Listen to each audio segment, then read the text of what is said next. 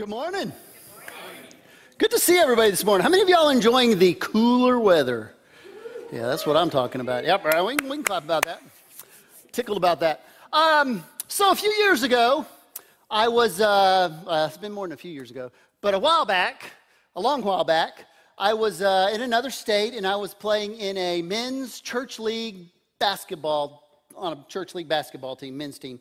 And so, like you usually do, you get there a little bit early and you warm up and you do some shoot arounds and stuff like that. So this particular day, we're shooting around and it gets to be about 10 minutes before tip-off and the other team still hadn't showed up.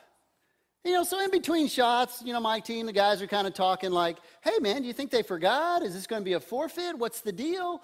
And so, we're just kind of talking like that. And finally, about 7 or 8 minutes before the game's supposed to start, the entire other team walks in all at once in their orange uniforms. But they weren't basketball uniforms. They were orange jumpsuits.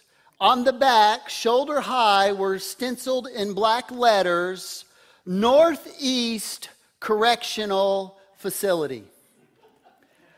None of us had any idea they were in our men's church league.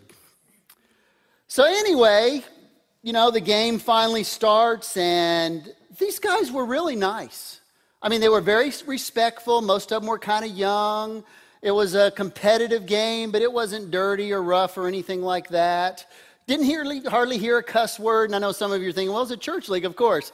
No, that's not how church leagues. It should be that way, but it's not always that way. If you've ever played softball or church league basketball, you know what I'm talking about. It happens, unfortunately. But anyway, they're kind of kind and respectful. They'd say, nice shot, nice block or whatever, that kind of thing. And so finally the game's over. By the way, my team won. Just make sure you understand that. But we found out later, apparently, that if these guys went to chapel and, kind of didn't get in any trouble, kept their nose clean all week, they were allowed to participate in this basketball league under supervision. So after the game, we're just talking with these guys. I mean, just like you'd talk to any other group of guys after you played a basketball game. And, what we found out was, most of them were under 25 years old. And every one of them would just tell you, yeah, I did something dumb. I stole a car. I sold some drugs. I got caught in a robbery. They had just done something stupid. And so all of them were doing time for the crime that they had committed. And I guess I was just impressed by how open and honest and transparent these guys were. So I'm driving home, and I was just kind of thinking about that. And so I kind of coined a phrase that night on my drive home, and I actually did a sermon series on it years and years ago at a youth camp I used to work on. And the phrase is this: your life will not be determined by what you want, but by the choices you make. I mean, you can want anything in the world, but if you make the wrong choices, it's not going to matter. It's not enough to want something. You've got to make the right choices to get and accomplish the goals that you have. Those guys didn't want to be in prison. I mean, nobody, when you ask them when they're little, 5 years old or whatever, hey, what do you want to be when you grow up? Oh, I want to be a prisoner. Nobody says that. Nobody writes in their yearbook, see you in prison, right? But they had done some stupid things, and they were suffering the consequences for what they did. Now, we've been looking at Abraham the last few weeks, and we've been looking at this dysfunctional, kind of crazy part of Abraham's life. And Abraham, he made some good decisions, but he made some terrible decisions, terrible choices in his life from time to time. And those consequences that we're going to see today just didn't affect him. They affected other people who didn't even have a part in making the decision. But the consequences affected them too. And so that phrase that I just mentioned to you a while ago, the Holy Spirit kind of brought that back up to me this week because it kind of describes Abraham a little bit. Your life will not be determined by what you want, but by the choices that you make. And this story we're going to look at this morning, to me, is one of the saddest and strangest stories in all of Scripture. And your heart, at least mine does, absolutely breaks for this single mom by the name of Hagar. And you know what else? This is also a heart-wrenching story because it's our story. When we read this story, we find ourselves holding onto our chairs because we want to run. Because we realize it's not just a story that happened a long time ago to people who lived a long time ago. It's happening today, and it's happening to a lot of families. Blended families, mixed families that so many people experience now. First wife, second wife, stepmom, stepdad, stepchildren. The story rings with a contemporary flavor to it for blended families. Our kids, my kids, your kids. And poor Hagar, probably the first woman to have to give a name to a man that should have simply be called her husband. Instead, she says what some people say today, well, he's the father of my children. And here we find perhaps the first story of a single mom thrown out to survive and a poor teenager who is alienated from his father. You see, it's a very painful, modern story. And because it's the story of so many in our culture, and I'm not just talking about in the parenting realm, but just in general, there are people that feel forsaken by God. Like, God, where are you? Where are you? I don't feel like you're listening to me. And there are those that feel marginalized, and there are those who feel rejected. And you're wondering, God, what is the deal here? And you can identify with this woman in her tears and her dying child. And I think that's why, in a lot of this story of Abraham's that we started way back in the beginning of the summer, there's this Abraham and the chosen people. That's a lot of the story. The Israelites, God's chosen nation. But when you get to chapter 21 here, it's like God takes this detour. And I think the reason that he takes that detour is because he wants to make sure we understand that he is just not the God of the chosen people, not just the God of the Israelites. He's the God of all of us. He's not just the God of one particular tribe. He is the God of all nations and all tribes and all individuals. And that's what we need to remember this morning about this story. That when we feel like God's not listening to us, when we feel like God has walked out or he's forsaken us, we need to remember this old story. And how God sees the tears of this outcast woman and an abandoned child. And we need to understand that God is there even when we feel like he's forsaken us. So let's just kind of dive in this morning. Genesis chapter 21 kind of gives the account of a man, Abraham, whose previous sin now haunts him. And it harms the people that he loves. So chapter 21 also begins with the birth of Isaac. Sarah is 90 years old when she gives birth to Isaac. Abraham is well over 100 years. And you may remember from our previous study that God had told Abraham, I'm going to make a great nation out of you. A great nation. And she wasn't getting pregnant.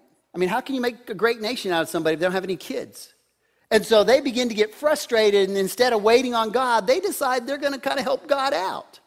And their answer to that is Sarah tells her husband Abraham, hey, Abraham, why don't you take my servant and go sleep with her? Her name was Hagar. And that's exactly what Abraham did. And of course, they ended up having a child. Ishmael was his name. And so in our terms, Ishmael was her stepson.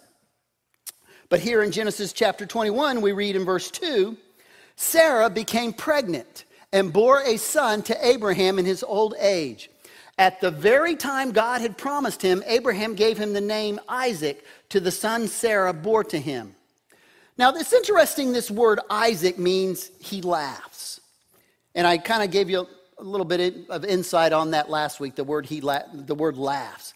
They named him Isaac, and the significance of why they named their son Laughs is because when God first told them, she's 90 years old, you're going to have a child? Yeah, right, God. Yeah, of course we are. Yeah, that's a good joke, God. Who has children at 90 years old, right? So they laughed about it.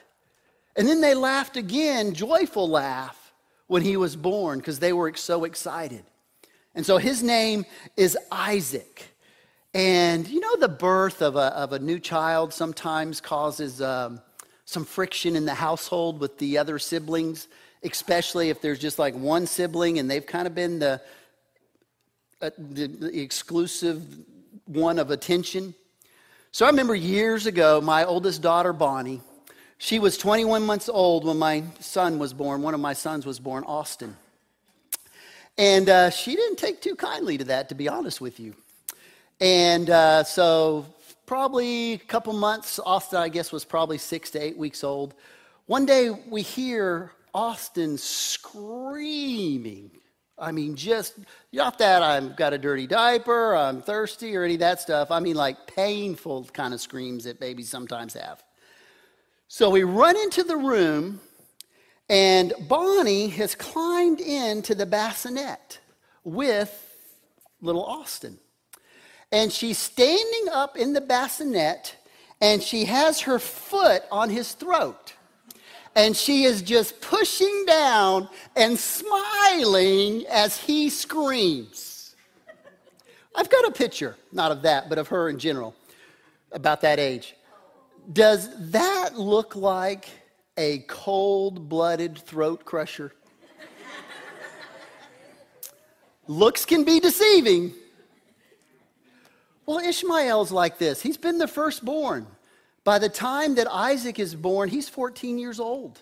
By the time our story takes place, he's 17 years old. So for 14 years, he was kind of the center of attention. And so there's this kind of jealousy, and there's kind of this friction, between him and Isaac anyway. And so at this event that's fixing to happen that we're going to read about in just a second, we're going to find out how that kind of friction kind of thing works out. And just to let you kind of know what's happening, there's a party going on. And isn't it interesting in dysfunctional families how often when there's family get-togethers, that's when crazy things happen? And that's exactly what happens. This craziness happens at a family celebration. So here's what we read in verse 8. The child grew, talking about Isaac, was weaned. On the day Isaac was weaned, Abraham held a great feast. But Sarah saw that the son whom Hagar the Egyptian had borne to Abraham was mocking. Now, let me give you a little bit of kind of some ancient Near East history and customs so we kind of understand what's happening here. In the ancient Near East, it was kind of, a child wouldn't be weaned till they were about 3 years old. That seems a little strange to us, but that's the way it was. And when that child would be weaned, there'd be a big celebration. There'd be a big party. So this big party is going on. Ishmael, the stepson, is 17 years old. Again, this seems a little strange to us, but at that particular time, 17 years old, you were kind of a man. And pretty soon he'd be, Abraham would be arranging a wife for him, and he'd be getting married and all those types of things. And I know if you're like me and maybe you have a child that's kind of close to being 17, 16, 18, whatever it is, and you think, wow, I just couldn't imagine them doing something like that at that age nowadays. But back then it was kind of the way it went. So the rivalry's kind of going on between Isaac and Ishmael, and we're told that the word there, mocking, I've got it highlighted in yellow, that Ishmael was mocking Isaac. Now that word mocking actually has the same root word of Isaac's name and means to laugh. But because it's in an intensive verb form, it has a little different nuance to it. And it literally means to jest, to make sport of, to make fun of, to ridicule. That's kind of what the word means, not just simply to laugh. So however he's ridiculing this young toddler, whatever he's doing, mama's mad. I mean, you think a grizzly bear gets upset? Can you imagine a 93-year-old mom and her 3-year-old's being made fun of, how protective and how she just kind of jumped in. And so kind of with a mom's protectiveness mixed with a little bit of jealousy and the fact that she doesn't like the Hagar, the handmaiden anyway. This is what she says to her husband. And you can just hear, I mean, if you kind of think about how she's going to be saying this, here's what she says. And she said to Abraham, get rid of that slave woman. And her son, for that woman's son, will never share in the inheritance with my son, Isaac. And she's really upset because she doesn't even call him by name. She doesn't say Hagar and Ishmael. She says, get rid of that slave woman and her son.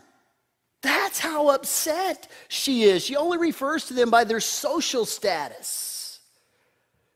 I think parents that are trying to keep the peace, so to speak, in a step-family situation can identify with this. I think people can identify with how helpless Abraham found himself. I mean, he's in a no-win situation. He loved his wife. I'm sure he's thrilled at this little 3-year-old that's tottering around in his tents. But yet, here's Ishmael, his teenage son that he is, raised to manhood.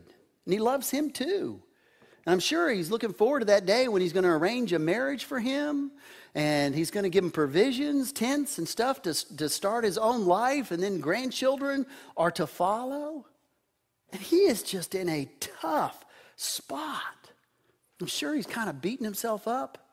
What was I thinking 18 years ago? What was I possibly thinking? Now I've got a teenage son whom I love and a 93-year-old wife who's furious with me. And when mama's not happy, nobody's happy, right? And that's kind of the place he finds himself in. And you kind of have to understand, again, I know we're bringing in some history, but it helps us to understand this story. There were certain customs back then. And one of the customs was that when a rightful heir was born, you couldn't just kick out a handmaiden like Hagar and her son. You weren't allowed to do that. And so he's trying to figure out what to do because what Sarah was asking him to do was against cultural norms.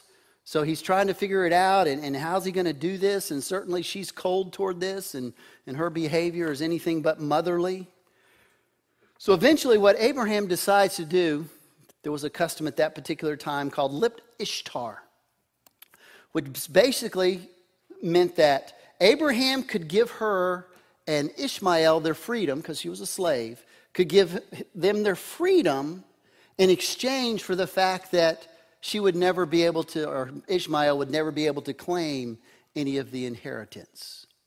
So that's kind of what he decided to do. Well, it still bothered Abraham.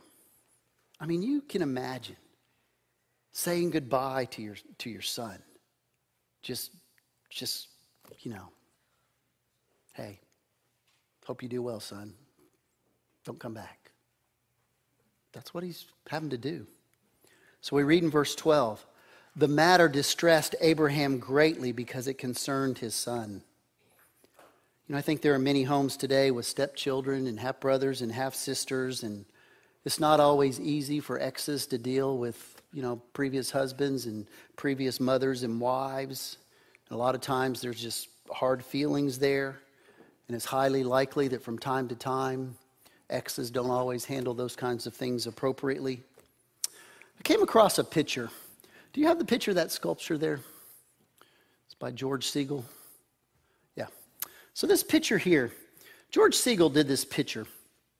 And he did this in 1987, and it's a sculpture. And must have given him the wrong picture, which is on me. There's in the picture I wanted, Sarah is also in the picture. So this is Hagar, and this is Abraham and his son Ishmael, and some reason I picked the wrong picture. I clicked on the wrong one. Hagar's there. And so Hagar, she can't bear to watch as her father of her child and her teenage son kind of hug their getting ready to leave. I wish I could show you the picture of Sarah there, because she's kind of hiding behind the rock and peeking around the corner. And basically, she just has hate in her eyes. And then you'll notice that Abraham is kind of bent over. It's not like a straight up, like you would hug your son, bear hug kind of thing. It's like there's a distance there, like he's already kind of distancing himself from Ishmael. And Siegel, what he was trying to do is just show the pain and the anguish that was happening. Abraham was having a terrible time. I mean, how can you say to your son, be gone and don't come back? And that's what he was being forced to do, because that's what Sarah was asking him to do. So we read a little bit more about Abraham's decision. We can jump back to that other verse there. Dana, I'd appreciate it. But God said to him, verse 13, do not be so distressed about the boy and your slave woman. Listen to whatever Sarah tells you, because it is through Isaac that your offspring will be recognized. And then in verse 14 he says, early the next morning Abraham took some food and a skin of water and gave them to Hagar. He set them on her shoulders and then set her off with the boy. She went on her way with the boy. She went on her way and wandered in the desert of Beersheba. So Abraham gets up the next morning. The mother of his child, his stepson, or not his stepson, but his son, who's 17 years old, gives him some water, gives him some food, says, don't come back. I ask myself, who does that? How can you do that? So I kind of mulled that over and pondered that this week. Do you know that's still going on today? Dads aren't sending kids out in the desert, or moms, but they're walking out. Just walking out. I don't want any visitation rights. I'm done. Just leave. Some of them never even say goodbye. Still happening today. This is the part of the story I struggle with. Even though God assured Abraham that Isaac would be the one who his lineage would come from, I'm like, Abraham's a wealthy man. How does he not send the mother of his child and his son with provisions and a tent? How does he not go help them set up somewhere else so that they can at least have a comfortable and decent life? Why does he not do that? And the only thing I can come up with is that Sarah wouldn't let him, because anything that went to Ishmael meant less of an inheritance for Isaac. And what a dreadful place the desert of Beersheba is. I mean, it's that way today. I mean, it's just a terrible, desolate place. And I can think of no better metaphor probably to describe single parenting, not just single moms, but single parenting. And like most suddenly single parents, Hagar finds herself at challenging times, just trying to survive, wandering aimlessly around that desert at first. And sometimes I talk to single parents and they're like, yeah, that's what it's like at first. You're trying to get your bearings and you're kind of stunned and you're kind of in shock for a little while as you try to figure out what to do next. And she doesn't have enough provisions to take care of her children. And I know many single parents experience that. She felt like she was forsaken and wondered if God still cared about her. Her desperation knew no bounds. And we continue the story in verses 15 and 16. When the water in the skin was gone, she put the boy under one of the bushes. Then she went off and sat down about a bow shot away, for she thought, I cannot watch the boy die. And as she sat there, she began to sob. And I think if you're a single parent, you can understand Hagar's despair. And whatever the cause of your single parent situation, you find yourself by yourself.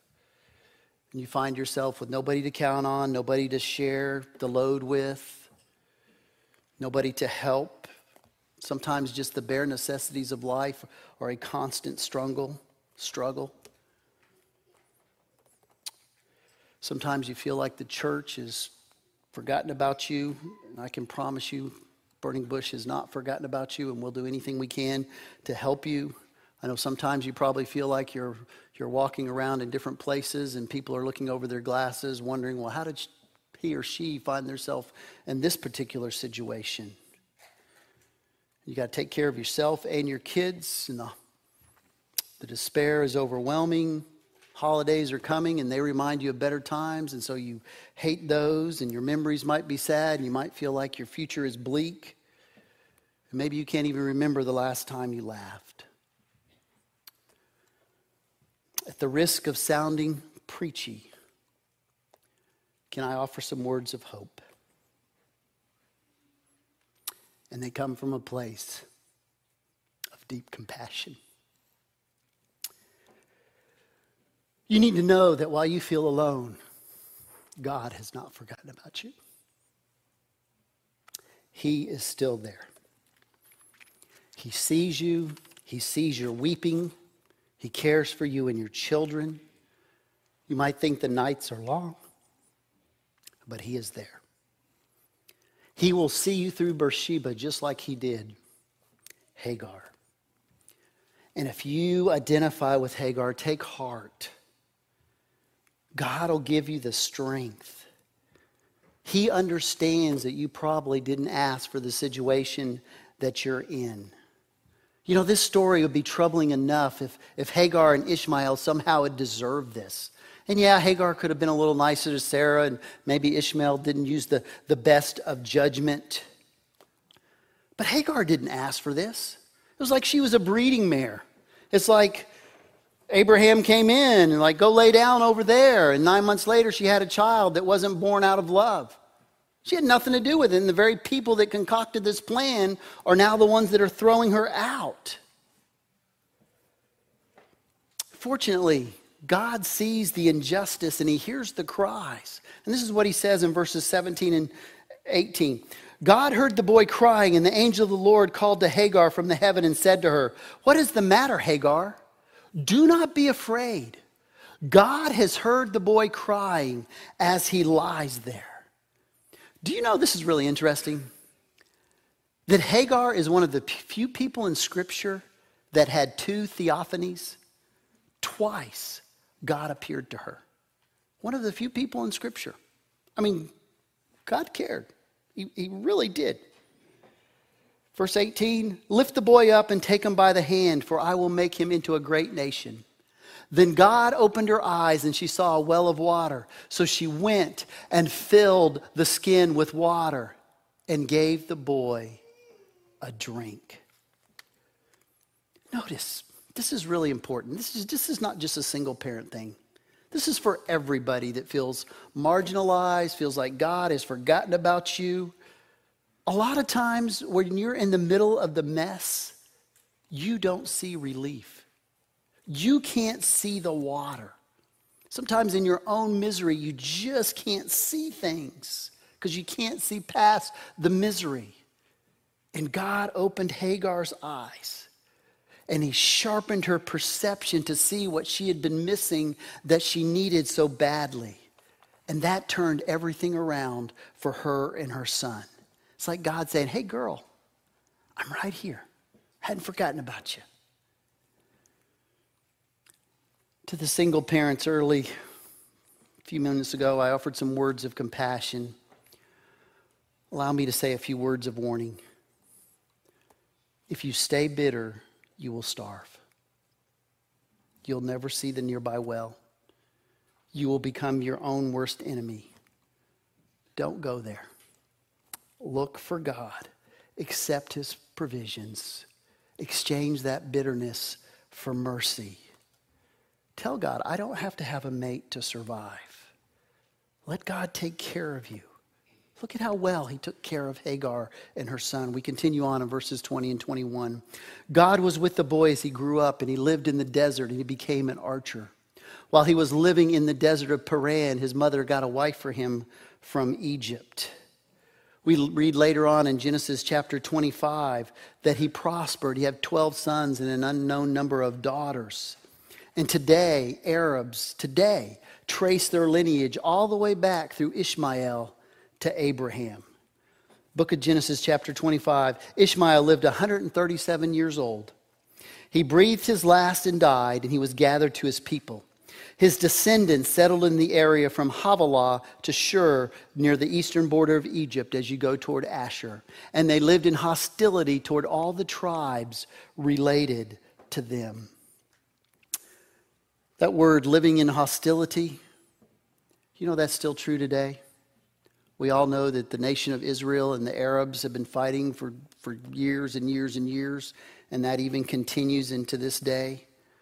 So you could say that the sin that Abraham committed 5,000 or 6,000 years ago still has consequences today. Isn't that amazing? Even today, it still reverberates. So what do we learn from this story? 3 lessons. And I just kind of want to break them into the three main characters here. You have Abraham, Hagar, and Sarah. And maybe you can identify with one of these characters more than the other. But here's some things I think we can learn. Number 1, if you identify with Sarah, lingering consequences of sin may stalk you, but they won't master you unless you let them. Sarah comes across as the villainess in this story, and rightfully so. I mean, she really was. There's not much motherly kind of stuff going on in this story. And it was her idea for Abraham to go in and sleep with Hagar. And then when he does that, she gets mad at Hagar. She gets mad at everything else that happens, the way things turned out. She blames, her husband. She mistreats Hagar. She cuts Ishmael out of the family estate. And I think if we're really honest, probably all of us can see a little bit of Hagar in ourselves, and maybe that really bothers us, that we can do that. Parts of us that we don't like very much.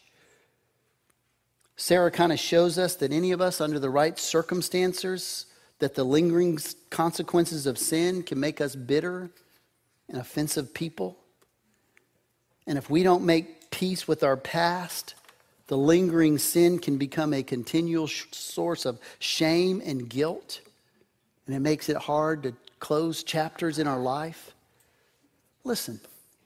The past is the past. We cannot unlive the past. So our responsibility is to make the best of the present circumstances and take those sins and put them at the foot of the cross. And take the guilt and take the shame too and put it at the foot of the cross. Ask for God's forgiveness and move on. Because that's what God is doing, and that's what he offers us. Secondly, maybe you identify with Abraham and the marital disagreements that happen sometimes. Marital disagreements happen, and we can learn from them. None of us have a perfect marriage. Disagreements will come, and hopefully when those disagreements come in your marriage, you learn from them and you grow in them, and you learn to resolve those disagreements, and you learn to kind of bear with each other. Through the years, I've learned to listen to my wife. Now, you don't have to tell her I'm saying all this, but I might deny. No, I'm just kidding. But I've learned to listen to her, and I've learned to listen to her wisdom. She knows me better than anybody else, and when she tells me something, she's on my side. She wants what's best for me. And I don't always like it. And I don't always like to hear her perspective on things. And sometimes I'll disagree. But I tell you what, I've learned to be a much better man through our disagreements. And I've learned how to love her better by learning to listen to her. Now, I still have a long way to go. I'll tell you that right now. But I've learned a lot. And lessons that we learn often come through the person that we're married to. If we don't become too stupid to hear what they're telling us, we'll learn something. Third thing, to those of you who identify with Hagar, I think this happens to so many of us. Personal regrets can discourage you, but don't let them cripple you. We all have things that discourage us, regrets, things that we wished we'd done differently. But don't let those things cripple you. Throughout this story, God says to the marginalized, the outcast, to the single parents, that there's water at the well. He says, I got a plan for you. You may not find comfort in Abraham's tents, so to speak, but God is there for you. Take your eyes off of other people. Quit worrying about everybody else. Stop expecting the circumstances to go away. Whatever the mess you find yourself in right now and whatever happened to cause that mess, even if it's not your fault, choose. You have a choice. You can be bitter about it, or you can have a triumphal attitude about it. And boy, do your children need you to choose the latter, to have a triumphal attitude about it. Close the chapter. Turn the page. Whatever it takes, whatever your struggle, God is greater, and God is saying, I'll take you through those difficult circumstances. You got to trust me. Can we pray?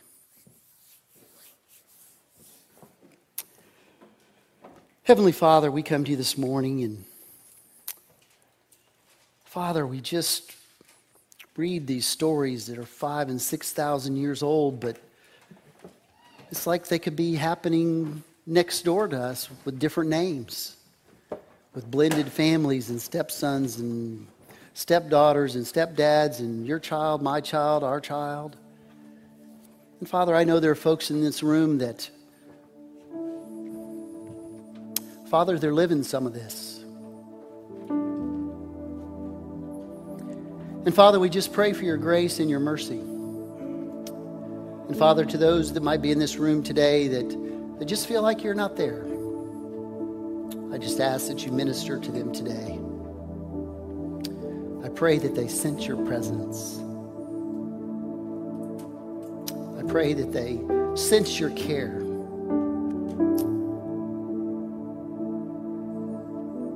Father, I pray for all of us today. Maybe there are marriages here today that are struggling. Maybe there's folks dealing with sin from the past that they just need to close the chapters on. Maybe there's guilt and shame that are crippling folks. I don't know what it is, God, but just move in our midst today. Help each of us to ask, God, what is it you want me to learn from this story today? We pray all these things in Jesus' name. Amen.